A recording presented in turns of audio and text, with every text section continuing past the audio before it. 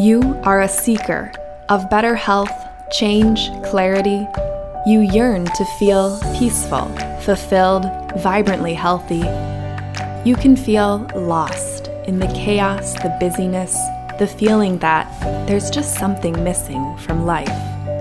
You are ready for a change. Welcome to Moondance Wellness Coaching. I'm your host and coach, Angela Kiddock. I've been on a journey through disease and health that's led me to find deeper meaning and greater fulfillment in life. Taking an expanded view of the word health, let's examine our personal growth, spirituality, our emotions and stress, exploring what it means to embody wellness in today's world. Hey everyone, so today's episode is from a newsletter that actually went out back on August 1st, but I had this ridiculous summer cold that went on for weeks and weeks despite my very best efforts, and it wreaked havoc on my voice, so the podcast was on a little forced hiatus, but I'm playing catch up now, and today's episode is still relevant as ever, looking at the energy that August brings and what that means for us. This is a time for taming the fire element within us and a time for connecting to our innate joy.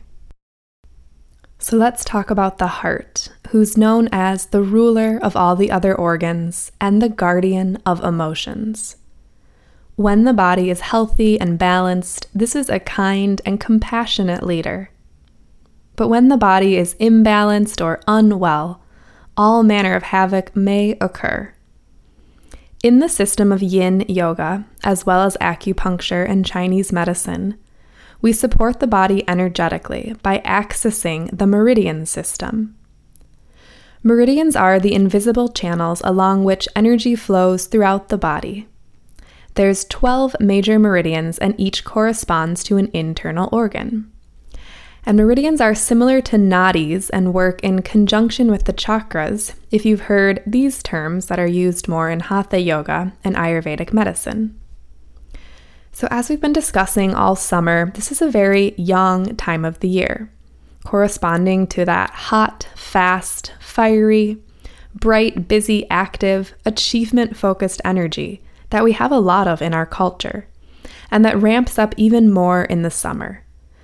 This puts an extra strain on our heart, which plays a big role in our body's circulation system and regulation of body temperature.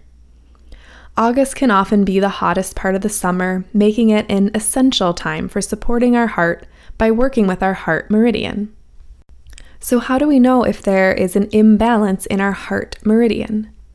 We may see physical signs such as poor circulation, cold hands and feet, or hot flashes, heartburn, or redness in the face. Or there may be mental emotional manifestations of an imbalance such as insomnia, disturbed sleep and dreams, an inability to think clearly, or forgetfulness, concentration problems, poor memory, or sadness, desperation, joylessness, depression, or even cruelty and hatred when the heart energy is in excess. Because yes, there can be too much of a good thing.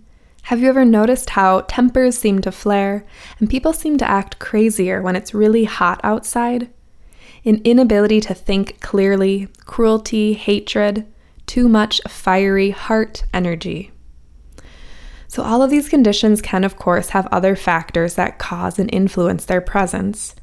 But the important piece of knowledge that we can take away is that we have the power to do something positive to improve these symptoms by working with our heart meridian. Though we often experience an excess of heart energy in the summer during this hot, fiery, and yang time of the year, and more often a depletion of heart energy during the winter, we could see a depletion of heart energy at any time really, so even now in the summer. Anytime that we're not connecting to our innate joy or not freely expressing our emotions, we may experience the symptoms of depleted heart energy, like we mentioned sadness, desperation, joylessness, or depression. But whether the heat is making us batty or we've lost our connection to our joy, the energetic prescription is the same: balance the heart meridian. Just like the pipes in our house can become gummed up or even completely blocked with gunk if we don't take care of them properly, the energy that runs through our meridians can become clogged, blocked, or stagnated. Practices like acupuncture, acupressure, qigong, even certain foods and herbs can promote the flow of energy through the meridians. And guess what else works to promote the healthy flow of energy through our body's meridians? Yin yoga. So yin yoga creates this effect through the practice of acupressure. We hold the body in certain shapes that put pressure on whatever meridians we may be targeting. I've had students in class that are especially sensitive to energy who report feeling a buzzy sensation of energy moving through the body upon the release of a pose. I even had one student that was so sensitive, she always had to excuse herself to use the bathroom every time we practiced a pose targeting the urinary bladder meridian. So if you're new to yin yoga or considering getting back into the practice, my yin yoga classes are happening now. They're all levels, and they're a great way to put all this learning into real, tangible experience. So the classes are happening now through the end of the summer, Wednesday evenings, 7 to 8 p.m., and beginning the first week of September, they'll be Wednesday evenings, 7 to 8:15 p.m., and they're happening at my home studio in Brooklyn Center, Minnesota. You can find more info at moondancecoaching.com/events, and I'll put the link in the show notes as well. So how else can we support the heart? One other way is through the experience of joy. Joy is the emotion that feeds our heart.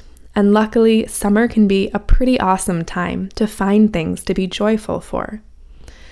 Remember, it doesn't have to be big stuff. In fact, sometimes it's the littlest of things that can produce the most incredible feelings of joy and peacefulness. Remember the idea of mindfulness, paying attention, and you'll begin to find that you can feed yourself with small, ongoing doses of pure and honest joy. Dr. Patricia Collard wrote in her book, The Little Book of Mindfulness, "We've started to understand that mindfulness practice may prevent us from getting sick and unhappy, but it can also return our awareness to the childlike curiosity we all had when we were young. We may experience once again the wondrous qualities of natural life, a blade of grass, clouds in the sky, the taste of a delicious strawberry, the importance of surrounding ourselves with friends and others who care deeply for us. We remember all of a sudden that it is these little moments that are the true wonders of being alive.